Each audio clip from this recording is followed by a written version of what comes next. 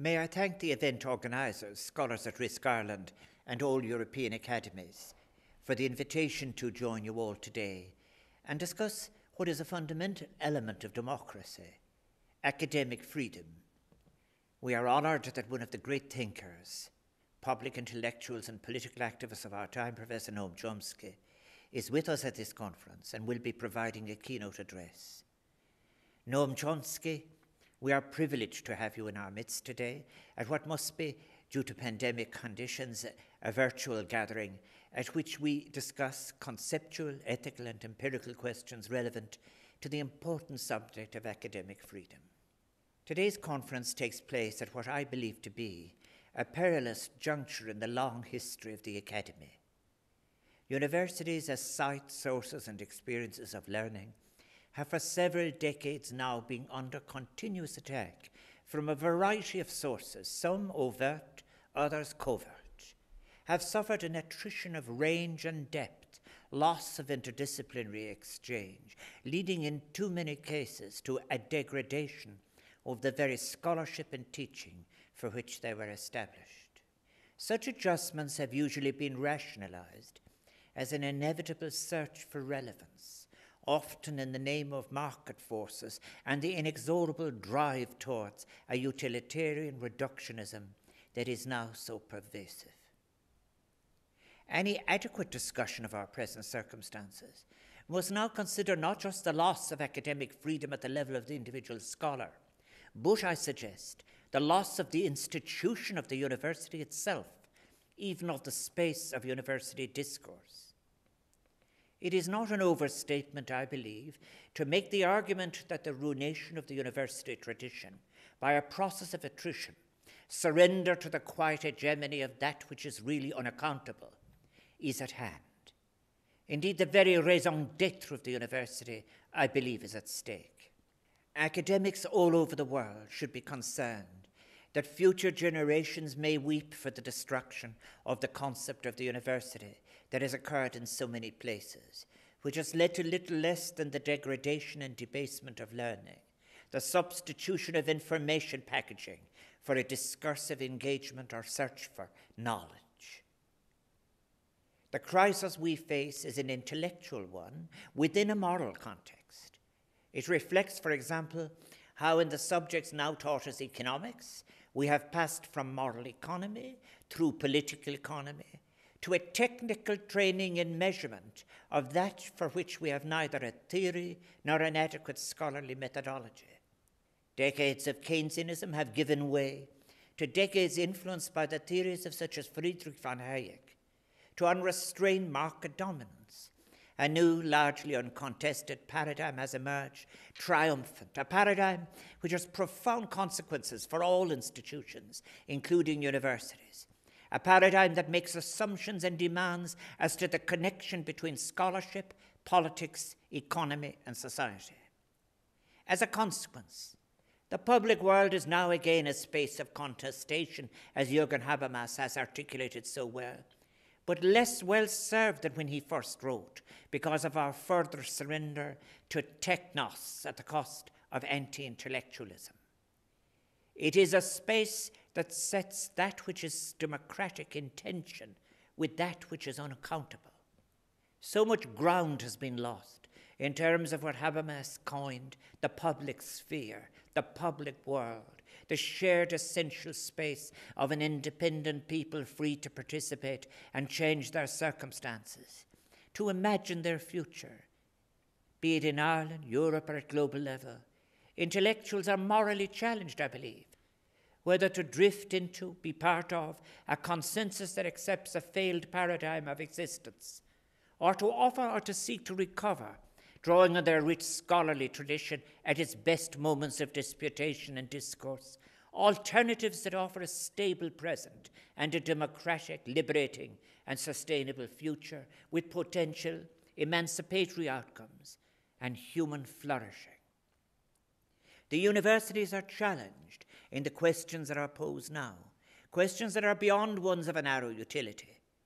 Will the universities seek the space, the capacity, the community of scholarship necessary to robustly defend the university tradition and to challenge, for example, paradigms of the connection between economy and society, ethics and morality, democratic discourse and authoritarian imposition that have failed so demonstrably. The academy is now in a winter, as Max Weber, the great 19th century social theorist, foretold. He spoke of the threat of a spring that would not beckon with its promise of new life, but would deliver instead the threat of a winter of icy cold. Weber prophesied an iron cage of bureaucracy within which conformity would be demanded to that which no longer recognized its original moral or reasonable purpose. He was writing at a time when technocratic rationality had succeeded reason as the central concept in the political writings, including those of Herbert Marcuse, who argued that rational decisions to incorporate technological advances into society can, once the technology is ubiquitous, change what is considered rational within that society. Thus, technology and industry became the dominant controlling force within the structure of the economy, thereby influencing intellectual pursuits. Such writings now appear, sadly, eerily prophetic. Weber's nightmare of an extreme rationality that in time would counter the original purposes of institutions, that would evolve into an irrational form, is difficult to reject as an account of the university in our modern times. The effect of a new half-century of reduction of the influence of the state as a partner in the defense of what might have been the public commons in terms of education meant that a market characterized by unrestricted range, acquisitive concentration, and accumulation to a tiny minority could come to dominate. Academic courses are now viewed as economic units whose success is too often judged in terms of arbitrary quantitative outputs of graduates, as opposed to the quality of the courses and the standards of academic excellence achieved by those participating in them. Indeed, university provosts, presidents, and rectors now often describe and introduce themselves as CEOs of multi-million euro enterprises rather than as academics first and foremost, whose main responsibility might be to defend and cultivate the intellectual life of their academic institutions, facilitating an enriching learning environment for staff and students alike. Relatively expensive science-based courses and those in arts that are not seen as obviously utilitarian or lead to a direct route towards financial gain are sometimes under threat, while the rise of business courses continues unabated, as does the establishment of campus companies, all of which reflects the increasingly market orientation of the modern university. The quality of university degrees, too, continues to be a source of great concern, with evidence of grade inflation that, alas, does not reflect improved standards of scholarship, but rather an ongoing slip in examination standards emanating from pressure sourced internally and external to the university to report the achievement of continually higher outputs. Are individual scholars passive bystanders of this ongoing degradation? If not theirs, whose responsibility it is to adequately defend the great traditions of scholarship and their settings, which, while defective in so many ways in terms of inclusivity, have served us for centuries, that have over these centuries spearheaded new movements of thought, new paradigms of existence? Are the great universities of the world, rather like the stones of the monastic sites visited today, to become like them in time, merely the tourist attractions of the future? I often wonder, as tourists tramp through the cloisters of abbeys and are told of where vespers were sung, will we have tales of where lectures were once given, disputations, brilliant expositions encountered, or books consulted? It may sound rarefied now, but it is important to acknowledge that in the history of universities, the finest of individual scholarship was achieved within what such scholars identified as a community of scholarship. The role of academics, and particularly those involved in the public sphere, has always been to test assumptions, provide a range of alternative explanations, to seize moments and have the courage to provide reaction, to be subversive of received thought, hidden assumptions, misconceptions, and fallacies.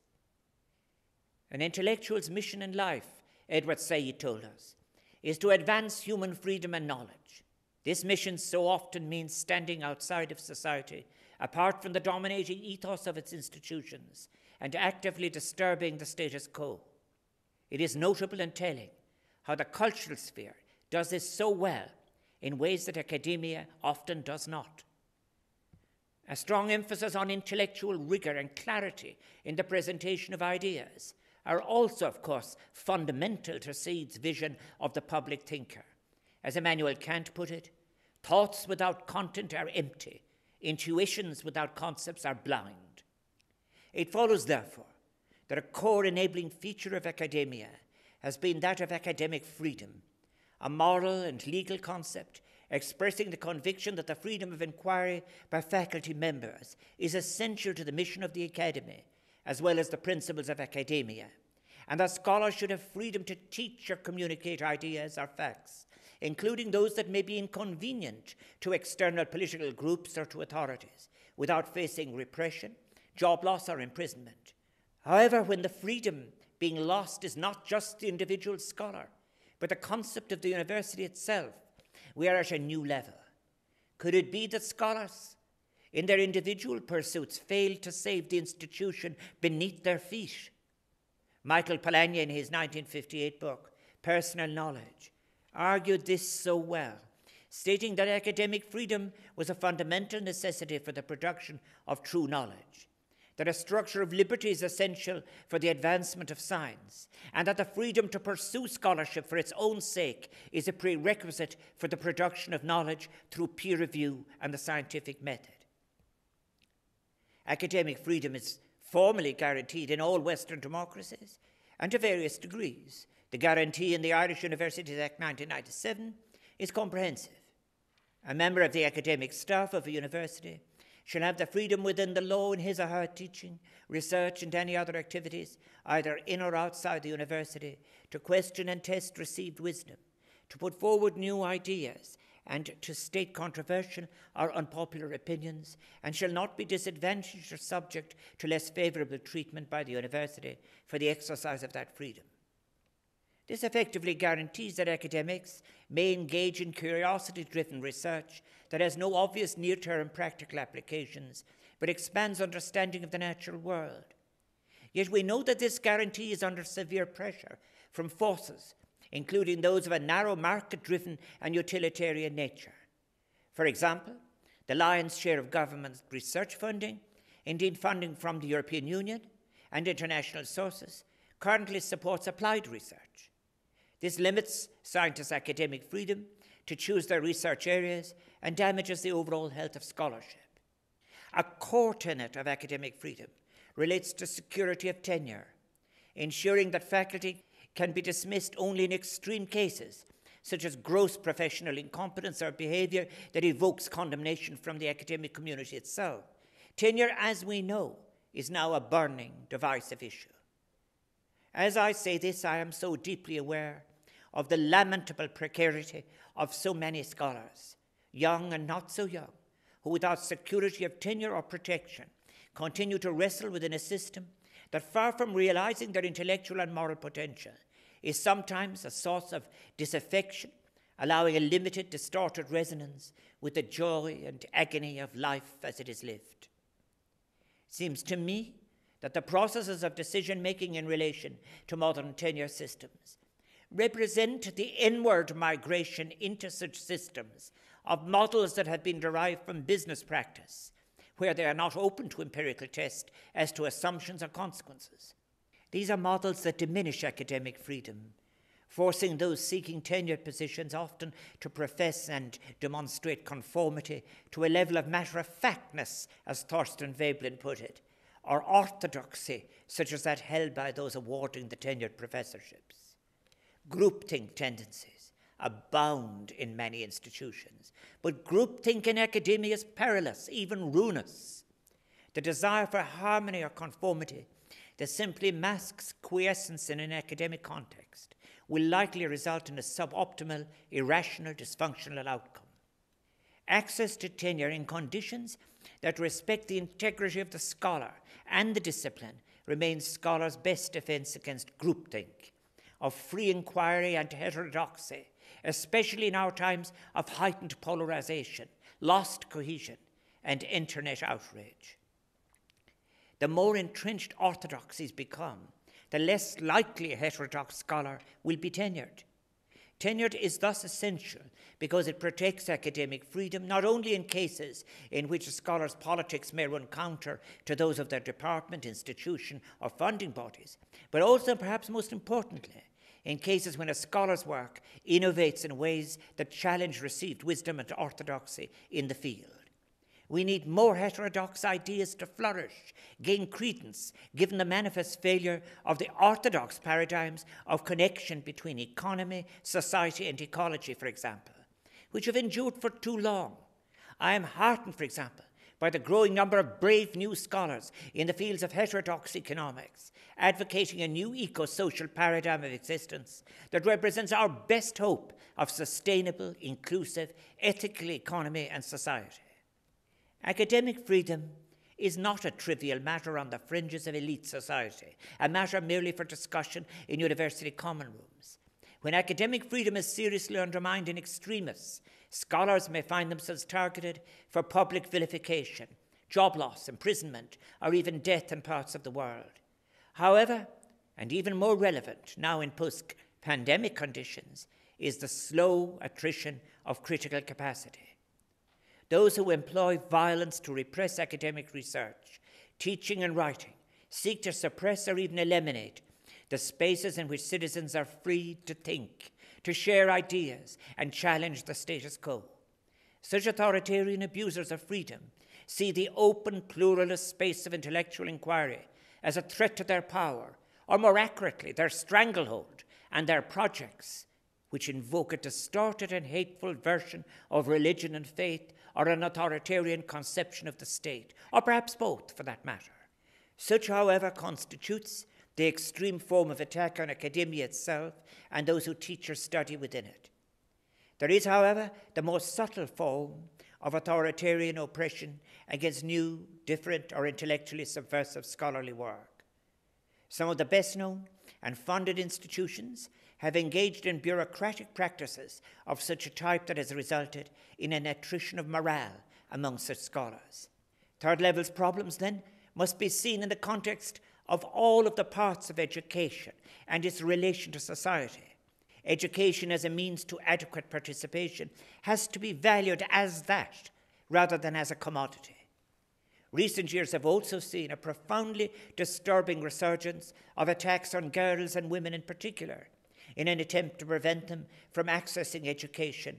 In her acceptance speech of the 2014 Nobel Peace Prize, the Pakistani education activist Malala Yousafzai described how things changed in her paradise home of the Swat Valley. Education went from being a right to being a crime. Girls were stopped from going to school. When my world suddenly changed, my priorities changed too. I had two options. One was to remain silent and wait to be killed, and the second was to speak up and then be killed. I chose the second one. I decided to speak up. Old ignorance and practices of exclusion, now more violent in their assumptions and practices, remain a great cause for concern. But new forms of harassment have emerged and are being regarded right across the university system. Academics everywhere should be alarmed at the ongoing corrosive attack that faces the university, even at its core conceptual level, that has already occurred and continues to occur in so many places, and which has led to little less than the degradation of teaching, learning, and scholarship. Such attacks often amount to subtle, or at times even not so subtle, forms of repression, conflating intellectual inquiry and critical discourse with disloyalty. This does not simply endanger academic freedom. It has consequences for the freedom of all citizens. Indeed, it endangers democracy itself in those countries where it exists, and the possibility of democracy in those countries where there is none. Edward Said, speaking to an audience at the University of Cape Town, offered the example of John Henry Newman as an argument against the downside consequences of over-specialization. He suggested that the model of academic freedom should be the migrant or the traveler. We should be free to discover and travel among other selves, other identities, other varieties of the human adventure, but most essentially in this joint discovery of self and other, it is the role of the academy to transform what might be conflict or contest or assertion into reconciliation, mutuality, recognition, and creative interaction. Said's model, founded on the concept of the scholar as explorer in pursuit of knowledge and freedom, allows for a contrast of the academic model of the professional who seeks to be king and potentate with the traveller who is dependent not on power but motion, willing to enter different worlds, to use different idioms and understand a variety of disguises, masks and rhetorics. The traveller, free in spirit and unshackled, embraces novelty and abjures predetermined paths, crossing over to the space of the other. This paradigm is the cultural idiom of academic freedom, but it also embodies the emancipatory essence of a genuine, inclusive, and democratic society. Germany can provide us with both an exemplar of academic freedom and its benefits to society, as well as demonstrating the intrinsic fragility of even the most entrenched tradition of academic freedom. We can think, for example, of the University of Göttingen, where the basic principles of freedom to teach and freedom to study were firmly established in the 18th century, becoming a model that inspired other universities throughout Europe and the Americas. The foundation charter of the University of Göttingen in 1736 stated that university teachers were to be free from censorship and have complete and unlimited freedom, access and right to teach publicly and specially for all eternity. In keeping with the spirit of the Scottish Enlightenment, the university faculties were founded as equal entities, with theology no longer taking precedence. The libertas academica that characterized the University of Göttingen thus played a significant role in enabling the transition then taking place in European science. The teaching of jus publicum, public law, provided at Göttingen attracted many notable students, such as Clemens von Metternich, Otto von Bismarck, Wilhelm von Humboldt, who later established the University of Berlin, as well as, more surprisingly perhaps, the great romantic poet Heinrich Heine. In 1809, Arthur Schopenhauer became a student at the University of Göttingen, where he studied metaphysics and psychology. In the late 19th and early 20th century, social sciences and the humanities continued to flourish at the University of Göttingen, where Max Weber studied and Edmund Husserl taught for 15 years. Such rich scholarly tradition came to an abrupt end, however, in 1933, when the university became a focal point for the Nazi crackdown on Jewish physics, as represented by the work of Albert Einstein, and when more than 50 professors and lecturers were forced to leave, among them several of the 45 Nobel laureates whose names are associated with Göttingen. Returning to the image of the intellectual as migrant, we can note how during the Second World War, networks of international solidarity were organized to respond to the persecution of scholars, such as at the New School for Social Research in New York, which was renamed the Graduate Faculty during the war, and which played a role not dissimilar from that played today by the Scholars at Risk Network. The New School's director of the time, Alvin Johnson, managed to obtain funding to provide a haven in the United States for scholars whose careers and lives were under threat in Europe. The influx of new people with fresh ideas had a long-lasting and positive impact on the American Academy. The refugee scholars from Europe contributed to the transformation of scholarship in the United States by bringing theoretical, empirical, and methodological approaches to their fields that had been heretofore less well represented in American universities. I can think of no better example of this phenomenon than Hannah Arendt, who had a profound influence on intellectual debates about revolution, totalitarianism, and democracy. Another refugee scholar, Marx Wertheimer, challenged behaviorism, the dominant paradigm in American psychology at the time, with his cognitive psychology. The work of Hans Jonas was virtually ignored when he first came to the graduate faculty after the war, but it now frames much of the scholarly writing on bioethics and the environment. Many other German scholars associated with the graduate faculty have had an influence on American scholarship, including philosophers such as Alfred Schutz or economist Adolf Lowe, who developed his institutional approach to the study of economics, and his concurrent critique of classical economic theories at the New School. Thus, beyond the tragedy of persecution and exile, the free movement of scholars across continents is one that never fails to yield a cross-fertilization of ideas, a renewed flourishing of knowledge. Universities across the world that have provided a safe haven to the persecuted scholars of our times will undoubtedly continue to experience the immense benefits that flow from such cross-fertilization of ideas and intellectual traditions. As to the public world in which the public intellectual must engage, it must now become, as it was before in human history, a space of contestation as to its future and purpose, yet one that respects the essentials of discourse. Indeed, that might hold some echo of the grace of exchanged view that was the Disputatio.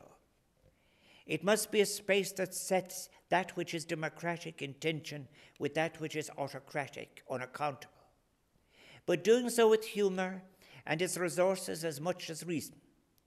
That is where the eccentricity, as it was often called, of idiosyncratic scholarship with its vulnerable humanity, was so much part of the university experience. Until recently, we have lived through a period of extreme individualism, a period where the concept of society itself has been questioned and redefined narrowly and pejoratively, when the public space in so many Western countries, even the human body itself, has been commodified, where it is as calculating rational choice, utility maximizers, rather than as citizens, that we've been invited to view our neighbors. The COVID-19 pandemic has galvanized a widespread recovered recognition of both the overt and covert consequences of the uncriticized assumptions of our failed paradigm and of the state's positive role in managing such crises, how it can play a decisive transformative role in our lives for the better. The erosion of the state's role, including publicly funded third-level institutions, the weakening of state bodies, and the undermining of the state's significance for over 4 decades, has left us with a less just and more precarious society and economy. The citizens of the world desire and deserve radical change. Universities will be, no doubt, placed under significant strain arising from the financial damage that the COVID-19 pandemic will have inflicted on the sector, including declining international enrollments. It is up to governments to come to their aid within a model of public education that is democratic, if we are in any way serious about the concept of third-level education and scholarship. This will be a test which will require significant resolve in order to rebuke the predictable chance from certain quarters to hasten the demise of a distinctive academic institution with its core tenet of academic freedom, tenure. We must, beyond all borders, come together now as we slowly emerge out of the pandemic, as we rebuild our societies and economies, merging the insights and power of consciousness of ecology, human need, dignity, respect for sources of truth, and consolation, reasoned and revealed. We must combine in cooperation for such a recovery of the public world. I make this point because behind the transitions that Western economies have made, transitions embedded in principles of utilitarianism and marketization, lies an insidious intellectual collusion that unfortunately masks a rationalization. Standing in support of under-regulated markets, of unaccountable, often speculative capital flows, are scholars. Many of them are so-called high flyers with prolific research track records, who frequently invoke the legitimation bestowed by a university, which itself is placed under pressure to demonstrate its utility, often using dubious metrics within the political economy hegemony that prevails. It requires no small degree of courage, and in many cases, nothing short of a paradigm shift in the focus of scholarship and teaching. But universities could lead a new paradigm of engagement with the world, contribute meaningfully to the discourse on the pressing challenges of the day, be it the humanitarian crisis or the crisis of democracy or ecology. From where will the energy come? Will universities be permitted to do this? Will universities seek the space, the capacity the community of scholarship necessary to challenge such paradigms of the connection between economy, ecology, society, ethics, democratic discourse, and authoritarian imposition as have failed? Will universities challenge the corrosive models of functional utilitarianism that pervade the core ethos of so many once great seats of learning? Will universities, drawing on their rich scholarly tradition at its best, recover moments of disputation and discourse, seek to offer alternatives that propose a democratic, liberating, and sustainable future? I myself recall the desire to be inside the walls of a university before I had the capacity to do so. I recall the power of collective disputation and action as a student, the sheer privilege of being a university teacher to curious students, so many of whom went on to remain friends, colleagues. Am I hopeful then? I am being driven back to Adorno's pessimism. It is the essay of 1941 of Herbert Marcuse that I reach for, Some Social Implications of Modern Technology.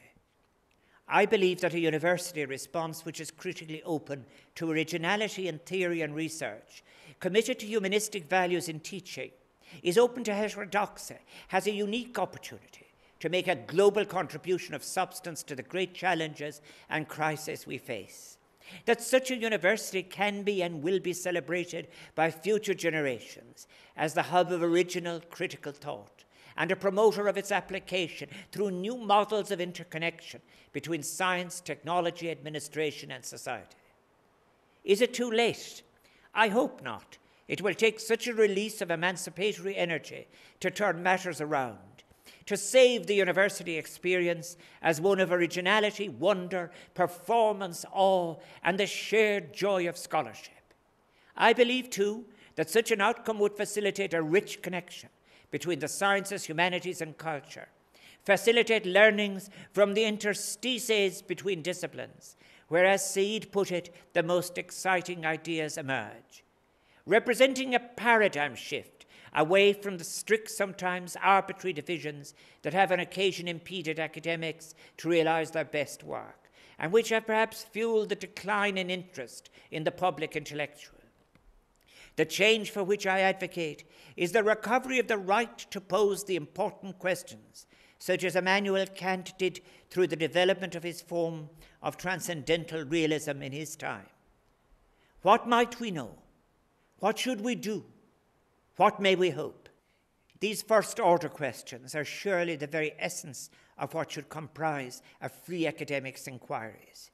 Not any narrow, predefined, perhaps even on occasion predetermined investigations funded by insatiable corporations that are in turn the slaves of a financialized version of global economy that serves the few and who seek to justify their actions by receiving the approving stamp of academia. May I conclude with a very modest proposal that could be easily implemented. Teach a module on the nature and role of the university, including the cornerstone of academic freedom, to every incoming university student, raising awareness of the importance of such freedom and the critical, now precarious position of the university in contemporary society. For those of us then who have had the privilege of being university teachers, and those who still are, the university is, I suggest, a space from which new futures have always emerged, and must make that possible again with the greatest of urgency. It is time to recover the diversity of scholarship, the unity of scholarly support, to strike out for originality, to seek as comparative standards the great moments of intellectual work from around the world. Out of a struggle for the recovery of the public world, the possibility of the emergence of truly emancipatory paradigms of policy and research are visible on the horizon. From all of this can come the joy of living better, having come to know more together. We have an opportunity in the wake of the COVID pandemic, with all its personal, social, and economic consequences, to reclaim and re-energize academia for the pursuit of real knowledge, unbiased study that can yield insights that may be applied for the enrichment of society in its widest, in its most all-encompassing definition, and enable to address our great challenges. It is a once-in-a-lifetime opportunity, that should not be squandered. Ber Banach,